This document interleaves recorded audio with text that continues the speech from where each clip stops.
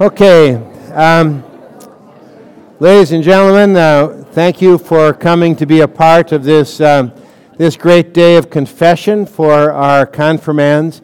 It's a way not only for them to, I guess you might say, take it into their heart and make it a part of them and their life, but it is also an opportunity for them to confess before you, because you have made it possible. You are the ones who have actually made it possible for them to be here. You made it possible for us to have a church, made it possible for us to have the ministry of the Word, and they are now ready for adulthood, I think, and ready to also speak. We'll start with a prayer, and then I'm going to have them do some introductions, okay? All right, let's start with a prayer. Our dear Lord and Savior, it is by grace that we have been saved, and therefore we are able to see into the very heart of the living God. Through your Son, Jesus Christ, you have made known to all of us that we are saved only by your grace and mercy, and not by our works and by our deeds. And yet, because of all that you have done for us, we are able to be motivated to do those things which are pleasing in your sight. We therefore bring before you these confirmands, and we pray that you would not only keep this faith within their hearts and in their minds, but you would make them solid confessors of your word to the world in which they live. Do not let them fall from this faith. Keep them ever vigilant. Keep them as students of your word. Bring that word of God into their lives so that they may one day teach their own children as they have been taught through the faithfulness of their parents. Now we pray and ask for your blessing upon this confession that they will make today. In Jesus' name, amen. I'm going to hand around a microphone here, and we're going to start over here with Kylie, and we're going to introduce yourself and your family, okay? All right? Tell everybody, you have to speak into that thing as though it's an ice cream cone that you're about ready to eat, okay? All right? Tell everybody, why don't you just stand up and tell everybody who you are? I'm Kylie, and my mom and dad are Diane and Dave. And what, should we make them stand up too? Yeah. Okay.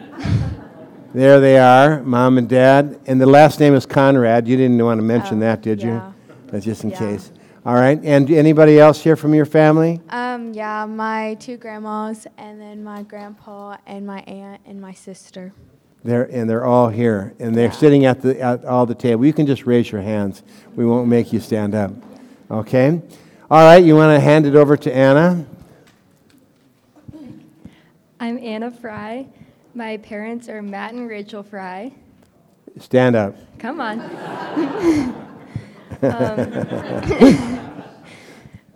My grandparents are here from both sides, and then my cousin and my sister and brother. All right. Everybody want to raise their hands? Brother and sister? Oh, and Dave. Dave's here. Okay. My godfather. Your godfather. That's even better. That's great. All right. I'm John Latimer, and my family's over there, and I have my mom and my dad and both sets of grandparents and my brother and sister over there. Okay. Yeah, remember to bring that thing real close, and Right don't here? point at Yeah, them. Right. Okay. Okay, John Latimer, and Yeah. and your parents are here. They want to stand up, please. Dan and Tanya, okay.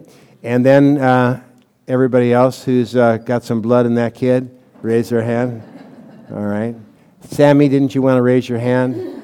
Okay. All right. I'm Hayden Miller. My parents, my brother, and my grandparents. Okay, here. we're going to make your grandparents stand and remain standing for a reason. Okay? All right, this is Hayden, and his other half is standing next to him. Why don't you stand up too, Sydney, and tell everybody who you are? I'm Sydney Miller. Okay. Those are my parents. And those are your parents. And everybody who's connected to their family, please raise your hands. Okay. Very good. And you can, folks guessed it, they're twins. All right. Max? I'm Max Shaw, and my parents are over there, Dave and Luzelva. Okay, and would you please stand? Yeah, there we go. All right, and any other hands up? No, that's it. Okay. Okay, Cole Talawi. I'm Cole Talawi. My parents over there, Heather and Tom, with my grandma and both my brothers in the back. Okay, Heather and Tom, you want to stand? Heather, get up. Supposed to do that together at the same time so we know you're kind of connected. And family, you want to raise your hand? Okay, all right, thank you. I'm Hallie Voteman, and my parents are Steve and Kelly Voteman. Stand up. And family, who else is here? Like the entirety of my family. Okay, please raise your hand. All right. Oh, back over. I'm sorry. We have a whole table over here. That's great. All right. Well, I think we should probably start with Hallie, don't you? Since she's got the microphone. Oh, don't cry. It's okay. That's all right. We're going to start off talking a little bit about law and gospel because I think it probably helps to set the stage here for what it is that we're trying to be able to say. Oh, you're looking it up already on your test. You don't even have to worry about those pieces of paper, you guys. Don't worry about that at all. What is the law intended, God's law intended to do to us? And you got to remember that, guys, we're going with your answers, not necessarily A, B, or C on this thing here, okay? What's the law? It teaches us what we are to do and what we are not to do, and it shows us our sin and the wrath of God. Okay. And I suppose we could probably contrast that with the gospel and how that is different, yes? Yeah. What is the gospel? The gospel shows us God and the grace of God. Okay, and of course with God we would also say that personage who appeared was born in Bethlehem. It is that shows us Christ, right? Yep. And His grace. Can you tell me a little bit about what grace is? God's riches at Christ's expense. Oh, you've even got the GRACE. All right, that's right. It is God's unconditional favor that He has given unto us. You want to pass that over to Cole? Yeah. Now, the law kind of does something to us. Quit looking at your paper. It does something to you, right?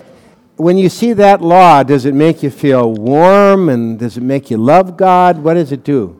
Well, the law shows us like our sin. Yeah. So that make you feel real warm and cuddly and no. Yeah.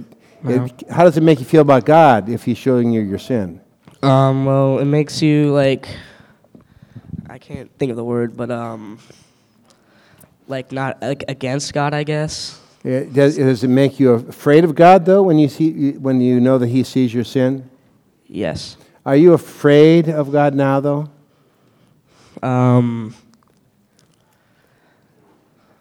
No. That's a good thing. Because of what? What have you now seen? Because He's shown me like the light, and now that I have eternal life with Him in heaven. Okay, so you've seen the gospel then, or heard the gospel too, yes. And that enables you to not be so afraid of God. Well, let's go back to the 10 Commandments, therefore, okay? Everybody's worried about this. All right, let's just kind of take it on down the line. What's the first commandment, Max? You shall have no other gods. Okay, and you know what the second commandment is? You shall not. You can look at it. Okay. You shall not misuse the name of the Lord your God. Okay, very good. And the third commandment? Remember the Sabbath day by keeping it holy. Okay. When we think of that first commandment, you shall have no other gods, what does this mean? That you should fear, love, and trust in God above all things. Oh, that really hits the nail right on the head. I think that, therefore, we should pass that microphone over to Sydney. Okay, now, in the second commandment... You're looking down. I can see. What does it mean, that second commandment? You shall not misuse God's name. What does that mean? We should fear and love God so we do not swear, cuss, use upon it. In every trouble, pray, praise, and give thanks. I think you got a good handle on it there. Okay. Should we ask your brother what it is that the third commandment asks of us? Yes. Why don't you? Okay, remember the Sabbath day, by keeping it holy, right? And what does that mean? We should fear and love God so that we do not despise his preaching and his word, but hold it sacred and gladly hear and learn it. And hold it sacred. And does that mean that we go to church once a month? Mm-mm. And where is the Word of God taught here? I mean, when we say the Word of God and the Word in sacrament, is it at the baseball park? Can you find Word in sacrament at the baseball park? No. I don't think so. Can you find it at your school? No. Can you find it in front of a video game? No. You can find it where? In the Bible? That's part of it, isn't it? And of course, we're reading the Bible, but also Word and sacrament. Where do you find that? In the church. Here, right. There you go. All right. Well, why don't we ask John about that fifth commandment? What is the fourth commandment? Honor your mother and father. And without looking, what does that mean? It means that we should not go against their sayings, that we should do what we're told. Okay. Because they're under God's authority. That's a good summary, so that we should fear and love God so that we do not do what? I bet you Anna knows this. Why don't we hand it over there? Fear and love God so that we do not Despise or anger our parents or other authorities, Yeah, but what are we supposed to do? Give them, but serve and obey them, love and cherish them. oh, yes. And have they ever quoted that text to you? They have not. They haven't memorized it at all, have they? Sixth commandment, let's hand that over to Carly. What is the sixth commandment? You shall not commit adultery. What's the fifth commandment? You shall not murder. And what does it mean, you shall not murder? We should fear and love God so that we do not hurt or harm our neighbor and his body, but help and support him in every physical need. Okay. Wow, well, I should just keep on going all the way through the rest of the commandments with you, shouldn't I? Okay. All right, sixth commandment, what does this mean? We should fear and love God so that we lead a sexually pure and decent life in what we say and do, and husband and wife should honor and love each other. Okay, that's very beautifully and well done. All right, I guess what we could do is we could run this all the way back to the other end of the line, couldn't we? Seventh commandment, You shall not steal. and what does this mean? We should fear and love God so that we do not take our neighbor's possessions, money or possessions, or get them in any dishonest way, but help him to improve and protect his possessions and income. That's right. I do have to tell you that they knew these, they know these, but they're terrified of you. And so just be mindful that this just takes the edge off of that. What's the eighth commandment? You shall not give false testimony against your neighbor. Okay, and can I be so bold as to ask what that means? We should fear and love God so that we do not tell lies about our neighbor, betray him, slander him, or hurt his reputation, but defend him, speak well of him, and explain everything in the kindest way. I like the way that one finger went up there. It's kind of like, but just wait a minute. That was very good, and I appreciate that, because when we were talking about the commandments, we said almost like tree rings. The first table of the law, which is the first, how many commandments that talk about our relationship to God? First three, right? And then the remaining seven deal with our neighbor. The first commandment guards our heart. The second commandment guards our lips. And the third commandment guards our hands, so to speak, our worship of God.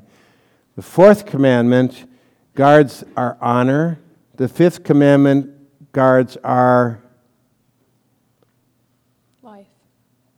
Fifth commandment guards our bodies, right? Sixth commandment guards our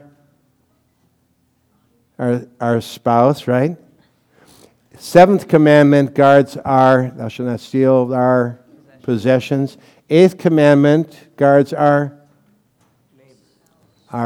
reputation. And then the ninth and the 10th commandment actually guards our legal rights. Because the ninth commandment is what, Cole? Now you had to take the microphone. You shall not covet your neighbor's house. Right. And what's the 10th commandment? You shall not covet your neighbor's wife, manservant, maidservant, ox or donkey, or anything that belongs to your neighbor. Are you coveting your neighbor's ox or donkey? I don't think so. What do you suppose that might be in our modern day world?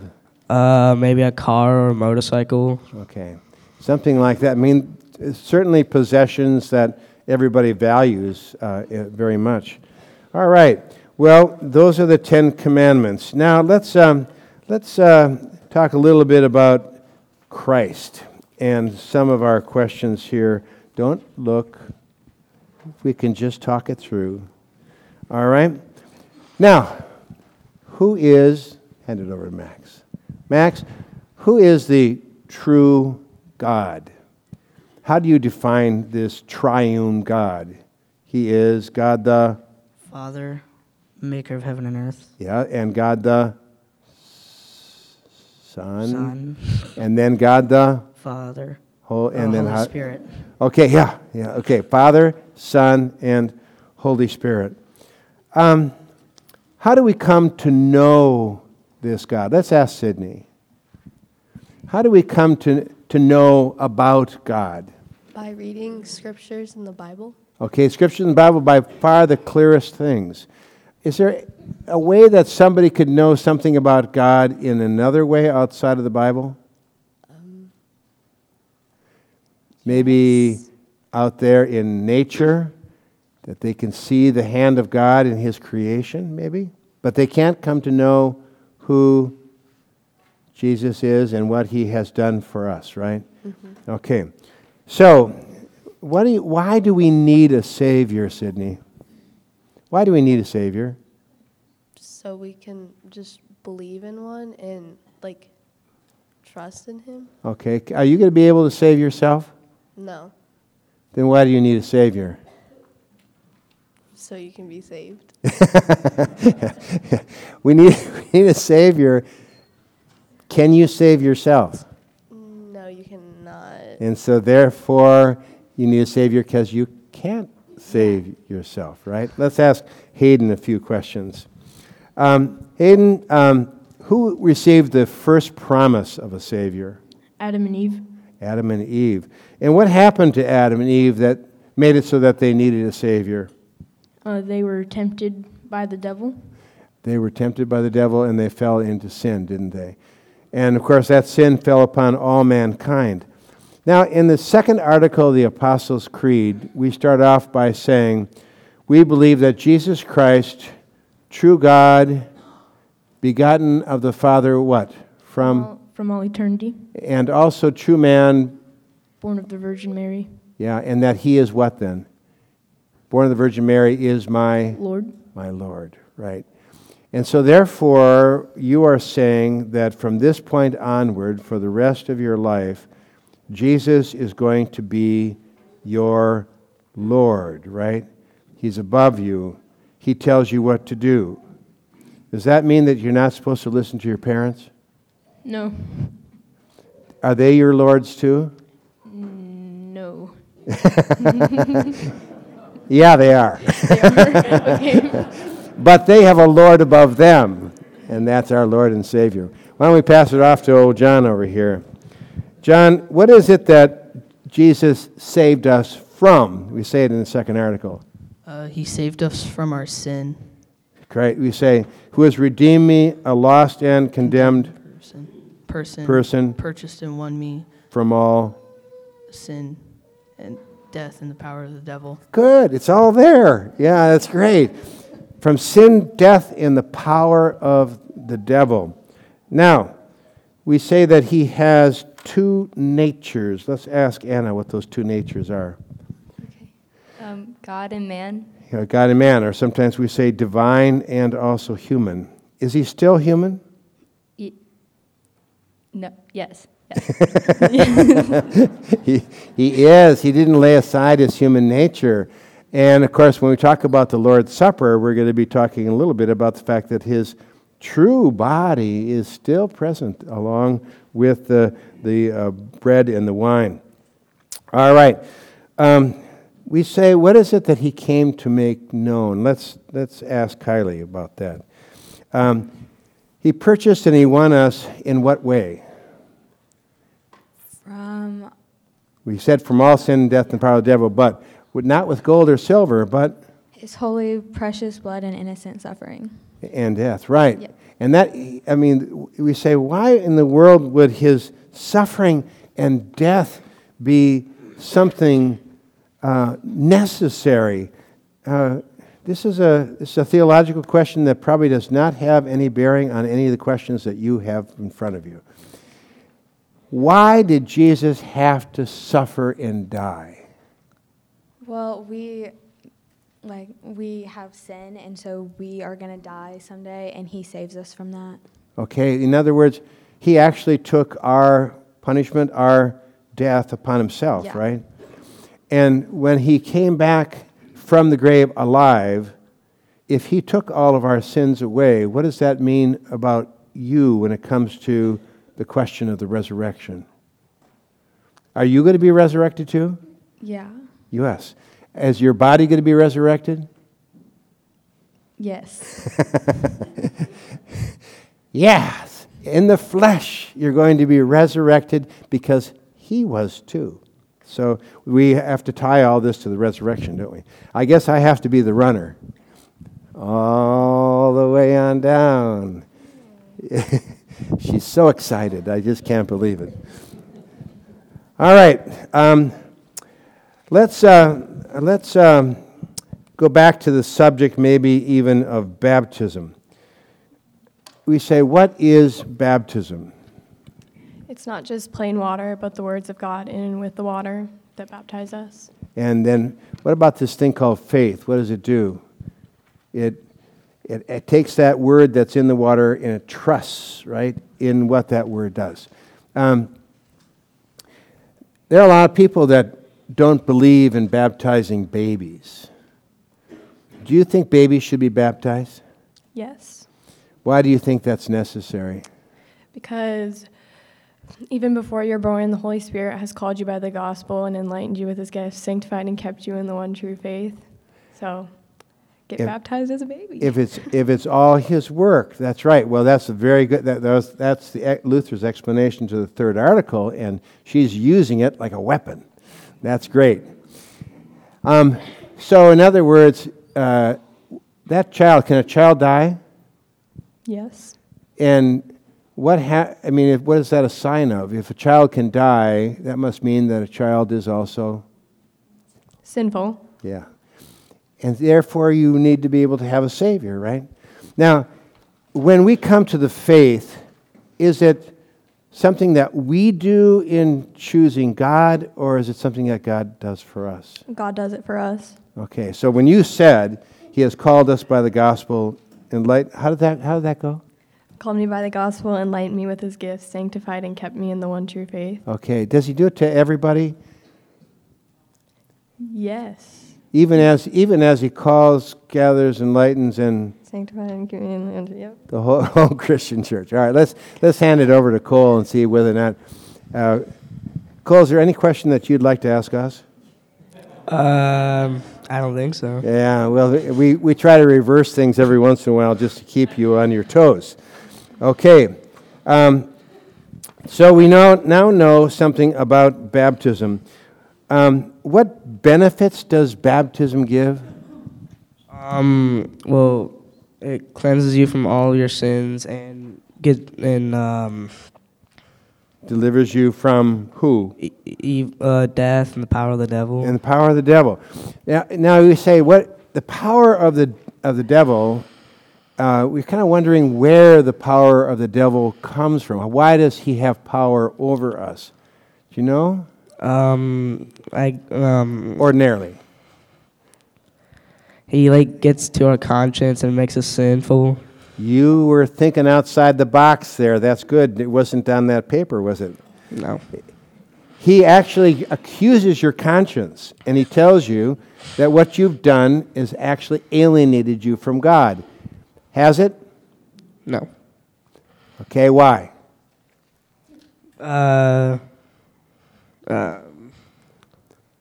If you are not alienated from God, and yet you did sin, right? Yes. More than once? Yes. Multiple times? Yes. You want to explain what they are? No. I think your brothers would. Yeah, they would. Shh, quiet, huh? No, you've sinned, and so therefore, why is it that the devil can't accuse you? Because we are the children of God. Yeah, that God has made you his children, and has he taken away your sins? Yes. Have you been baptized? Yes. You sure? Yes. Do you remember it? No.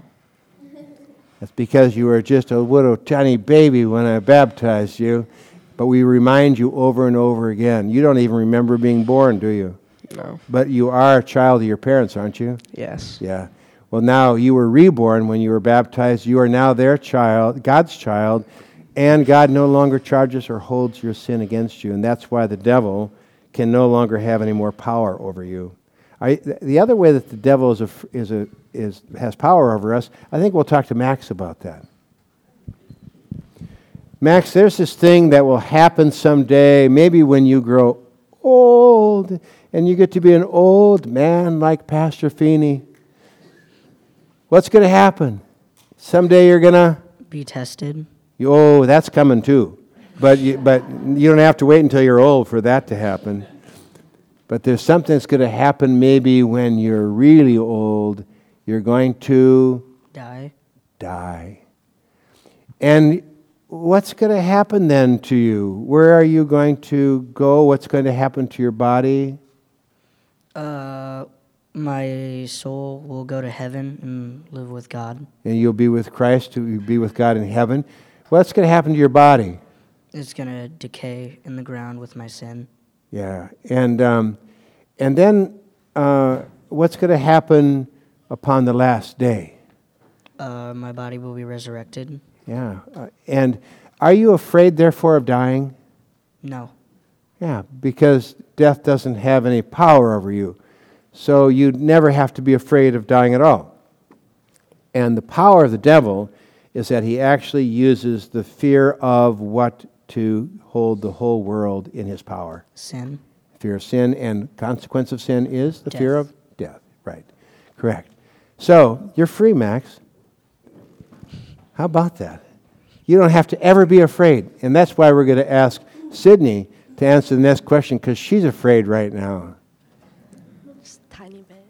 A little bit. All right. I'm going to ask you, too, something else about baptism. Baptism, with water, sometimes even in the old days, they took a child and they would absolutely dunk a child in the water so that it would go under the water and then back up again. We say it signifies something. Do you know what it signifies? The old Adam in you dies. Yeah, I'm glad you said the old Adam and Eve, because we know who caused the fall into sin, don't we? The old Adam in us, which we call our old sinful nature, is supposed. What happens when somebody gets pushed under the water ordinarily if they just keep them there? They drown. They drown. So what are we doing to the old Adam? Drowning it. You were drowning it. And then, when that old Adam is drowned, then something happens to the new person in you. And that new person comes alive, doesn't it? And this is a person that has actually been created in the image of Christ. So that you now bear that image of Christ. All right. So the old Adam is drowned. So now let's talk a little bit about the subject of redemption, about being purchased. So, we say in the second article of the Apostles' Creed, we want to talk a little bit about you can pass it over to your brother. All right? God makes promises to his children, and we sometimes talk about these promises both in the first article and also in the close of the commandments.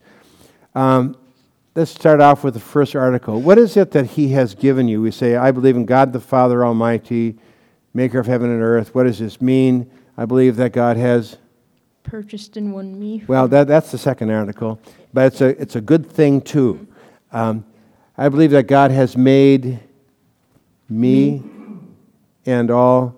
Creation. Yeah, he has given me my Body. soul, my Eyes and ears. my members, all these things that God has given to you. He gives you your food and your drink and your house and your home, and someday you'll even have a wife, and you'll have children, and you'll have land, and you'll have a Porsche. Hopefully. You'll have not animals, but maybe a car. And all this he does purely out of fatherly, divine Goodness. goodness and mercy without any merit or worthiness. Do you know what worthiness is? Yes. Yes. Like, for instance, are you worthy? Did your parents feed you today before you came? No.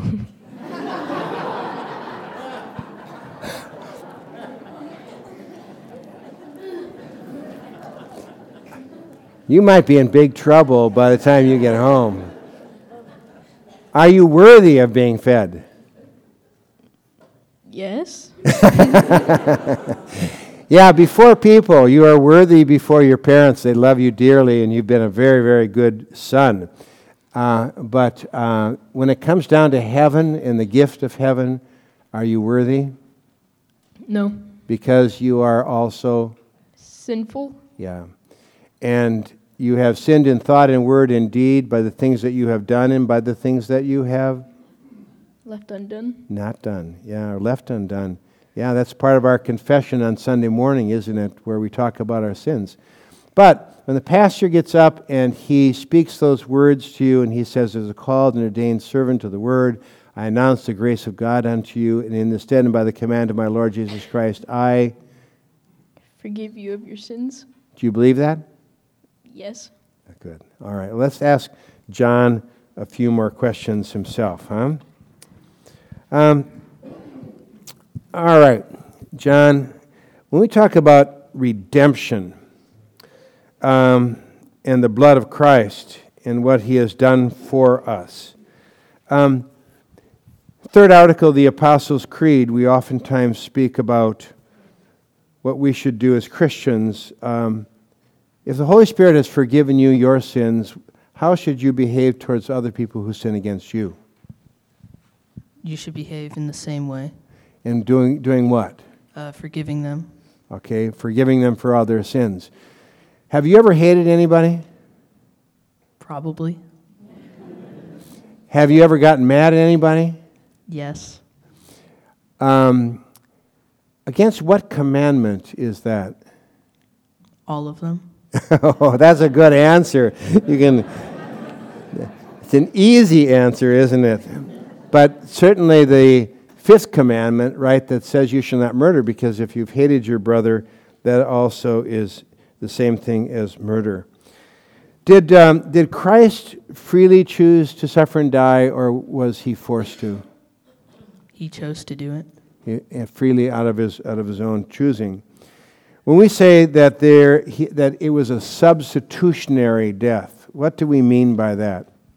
Christ took our place. Your place. That's right. Did he do everything that the law commanded of him? Yes.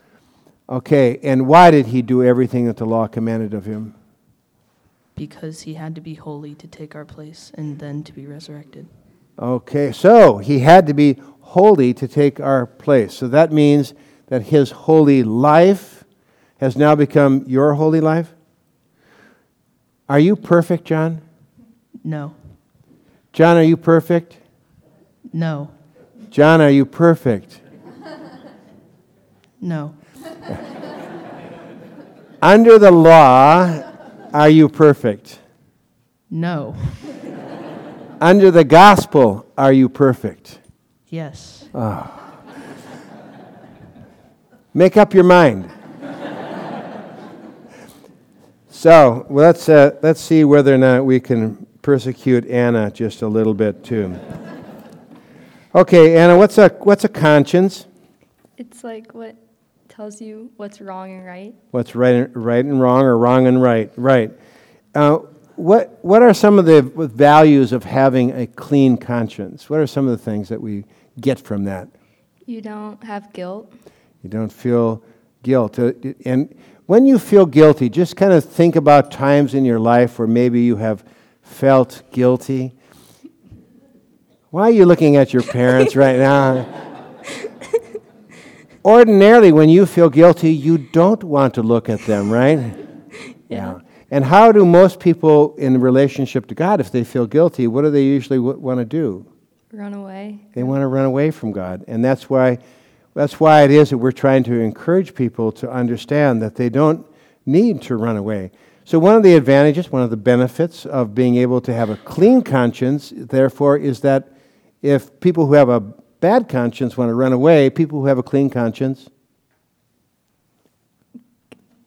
if they want to run, let me put that another way, or the same way. If people who have a guilty conscience want to run away from God, what's one of the benefits of having a clean one? You'll turn to God. You return to God. That's right. Anything else? If you have a clean conscience, when it comes to things like right and wrong, what does a clean conscience do for you? It'll help you choose the right. Right. Choose the right and know the right, to know the truth, right? Mm-hmm. And so Jesus said, if you continue in my word, you are truly my disciples, and you will know the truth, and the truth will set you free. So, okay, should we try Carly again? Okay, Carly, who has the authority to forgive you your sins?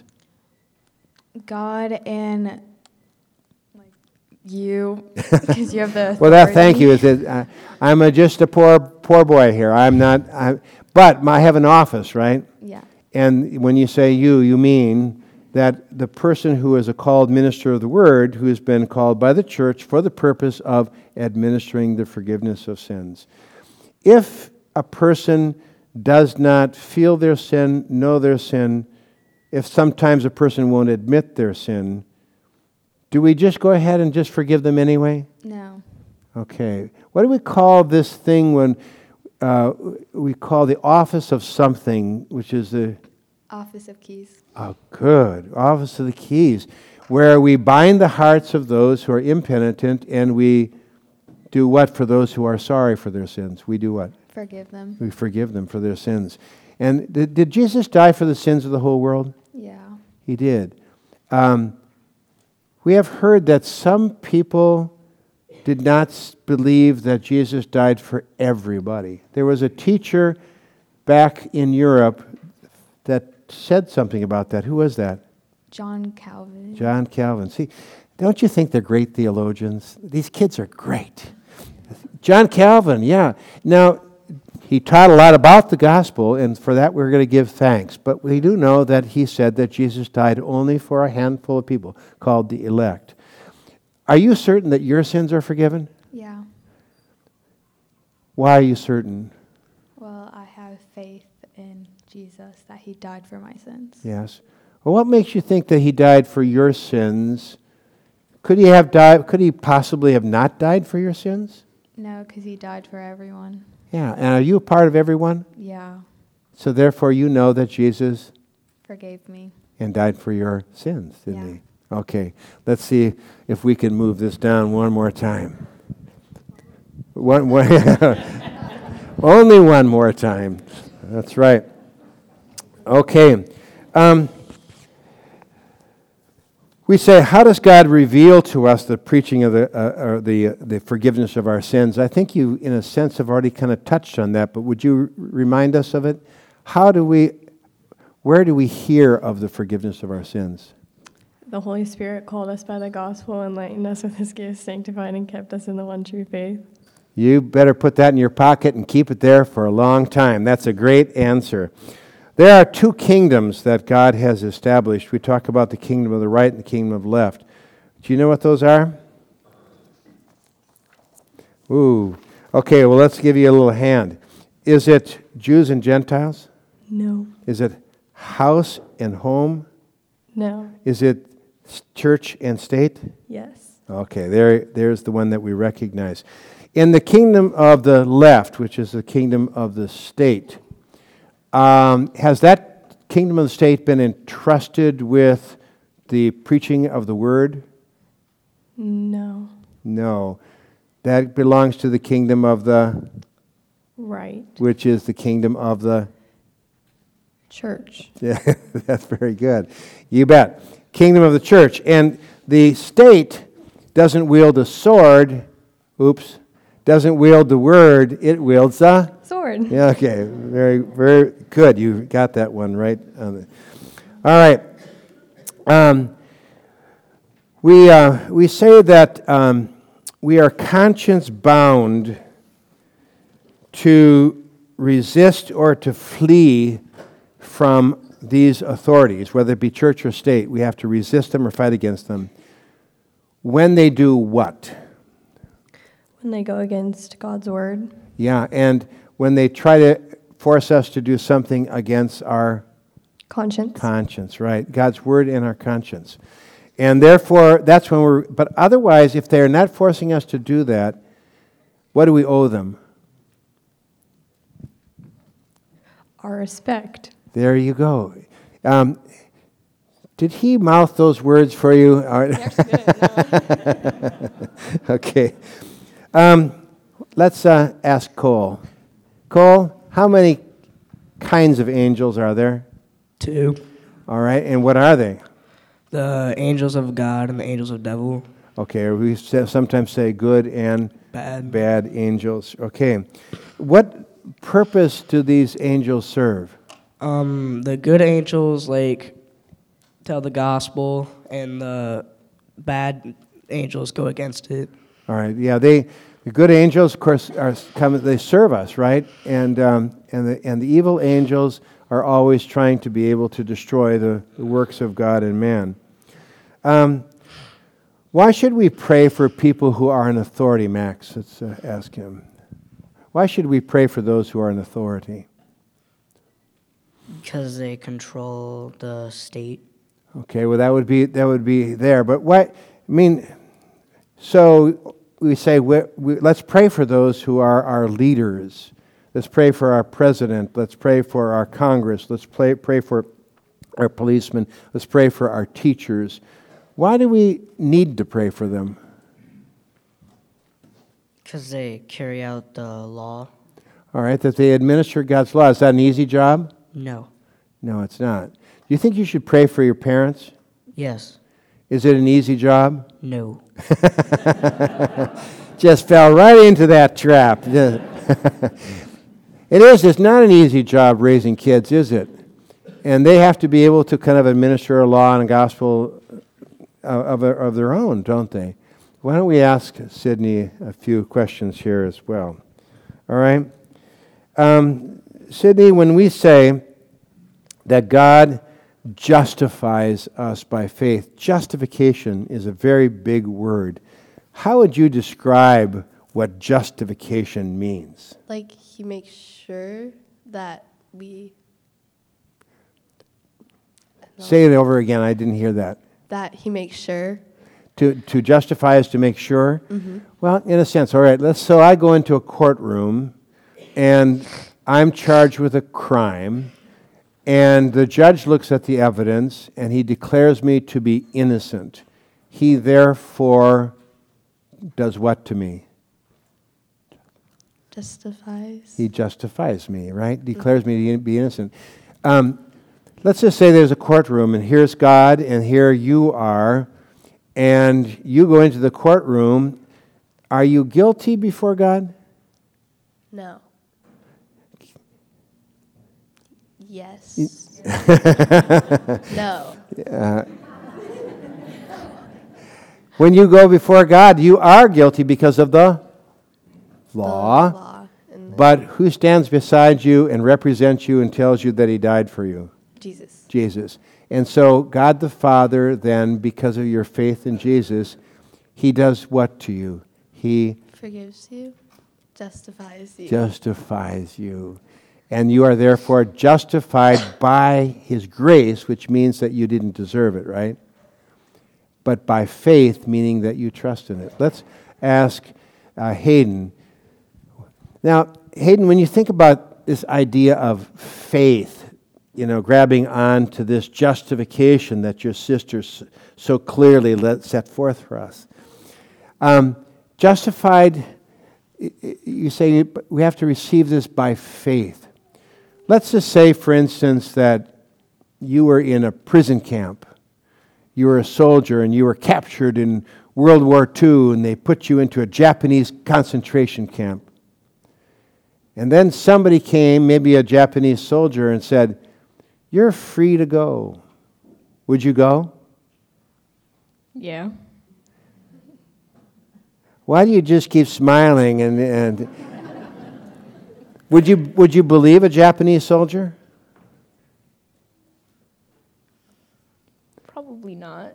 Maybe not, because there's that Geneva Convention thing that tells you that if you left the camp, you might be escaping, and then they could do what to you? Kill you. They could kill you. But how about if an American soldier with a bunch of jeeps and a bunch of other people all showed up at the concentration camp and told you that you were now free? Would you believe him? Yeah, And would you walk out? I would. Okay. So in other words, your faith in what was being told you made you want to claim the freedom that had been won for you, right? So now let's think about how this relates to Jesus and what he did for us. When I tell you that Jesus died for your sins and you're forgiven for your sins, do you believe me? Yes. Am I a Japanese soldier or an American soldier? American? Yeah, okay. Well, is there a question mark about that? I hope. When Jesus tells you that your sins are forgiven, do you believe him? Yes. Okay. That's why we say faith justifies, because we now, by grabbing onto that, we claim the benefits of what Christ has done for us. But thank you very much. I hope you never end up in a concentration camp. John, what were the first words that Jesus said to his disciples when he was raised from the dead? Peace be with you. Peace be with you. What does that mean? That you should not have a troubled mind. That's a good way of being able to put it. Why would people's minds be troubled? There's a guy who was dead who's walking around now. They might be a little unnerved by all that. But I think Jesus was saying, peace be with you, and he knew that their hearts were troubled, right? But why would they would, there's something going on inside of them that found peace in this. What is it? It's the side that had committed sin. Yeah, they kind of figured that there's a hymn that we have, all our hopes had ended, right? That Jesus had not been the Son of God because he died, and there he was, his body was in the tomb, and he was rotting away, and it was all over with, and everything that he said was therefore not true, and God had not forgiven them their sins, right? How those marbles are rolling around inside of that head. Yeah. So, when he says, peace be with you, that meant, we said, that he had conquered what?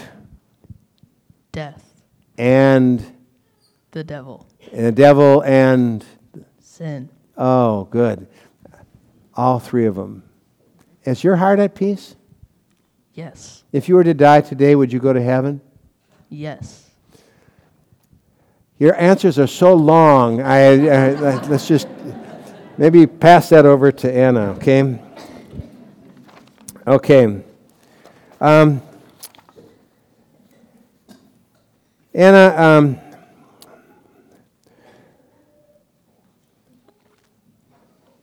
will the Christian church ever be destroyed or taken away? No. No, it's going to be here forever and ever. When we say that Christians have an authority to forgive sins, do you have the authority to forgive sins? You think it's a trick question, don't you? Yes. Now, Kylie already explained that I do, in my office, I can forgive sins. Do you have, let's just say, for instance, that your friends at school are troubled by something that happened, and they really think that maybe they've sinned against God. Can you tell them that Jesus died for their sins? Yeah. Can you set their conscience at peace by telling them that? Yes. So, in those words, go and make disciples of all nations, is that only for pastors? No. Can you do it too? Yes. Have you ever told anybody about Jesus? Yes. Yeah. Has it worked? No.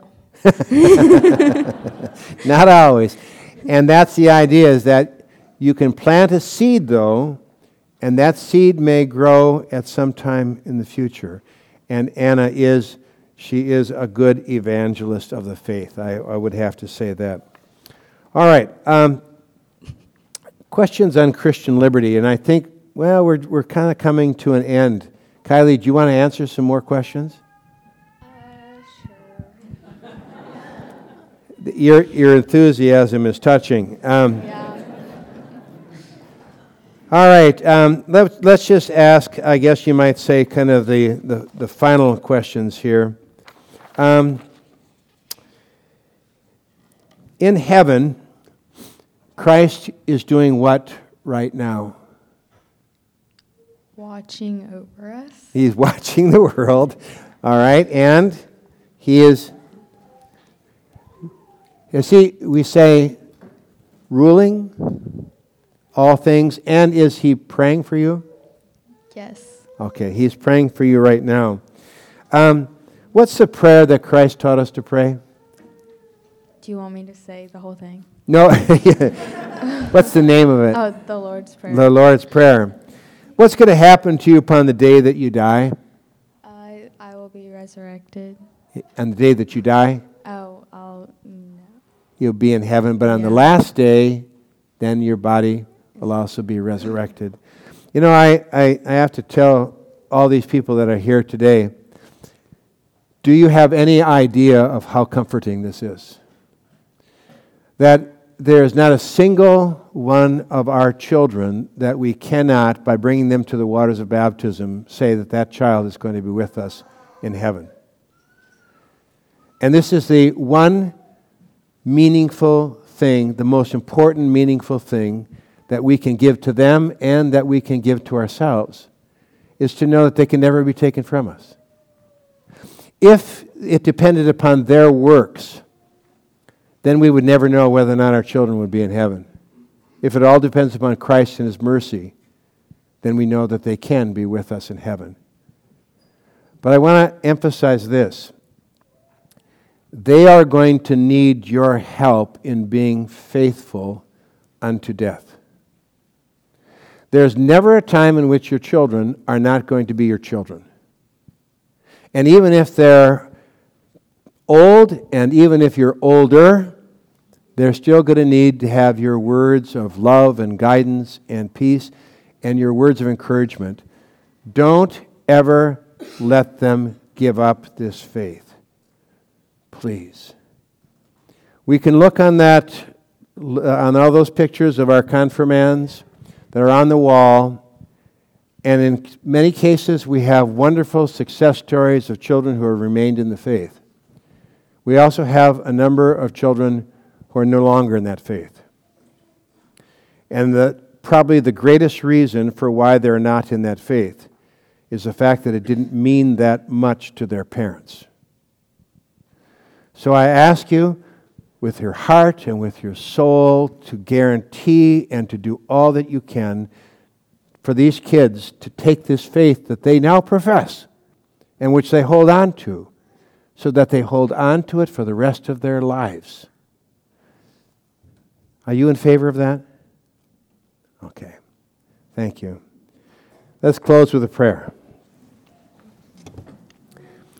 O Lord and Savior, we pray that now as we stand before you, and we stand also with our parents and our sponsors and our congregation, that we may all affirm with all our hearts that keeping and preserving this one true faith is the one goal of our life that supersedes all other goals. They are your children.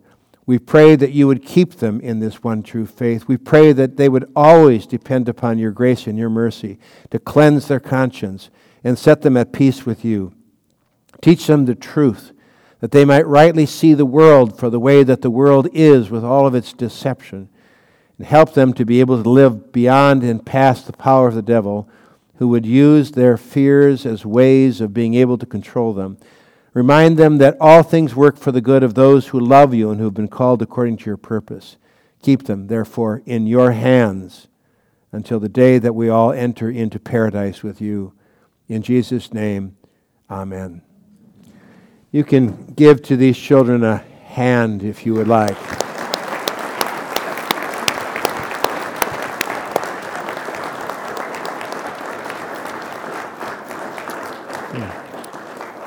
Thank you all very much. Oh, okay. Good. So this is from to the church, from the whole class. We have some communion linens there. Okay. On behalf of Advent Lutheran Church, we accept very much. Thank you very much. Should I open it? And we have some gifts for their 7th and 8th grade teachers, Mr. and Mrs. Kurtz and Mr. and Mrs. Gasper. Thank you so much.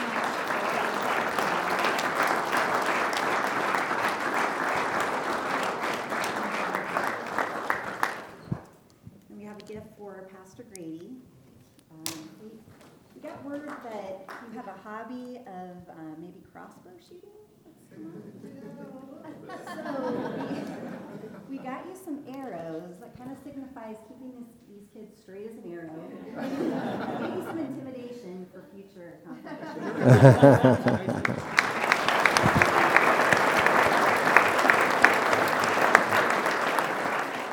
And then finally, Pastor Feeney.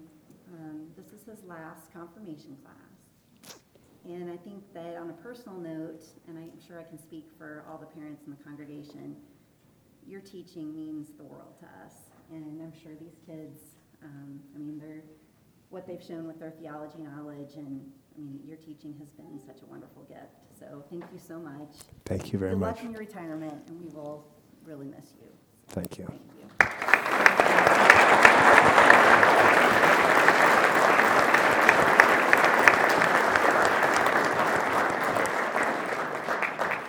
Thank you.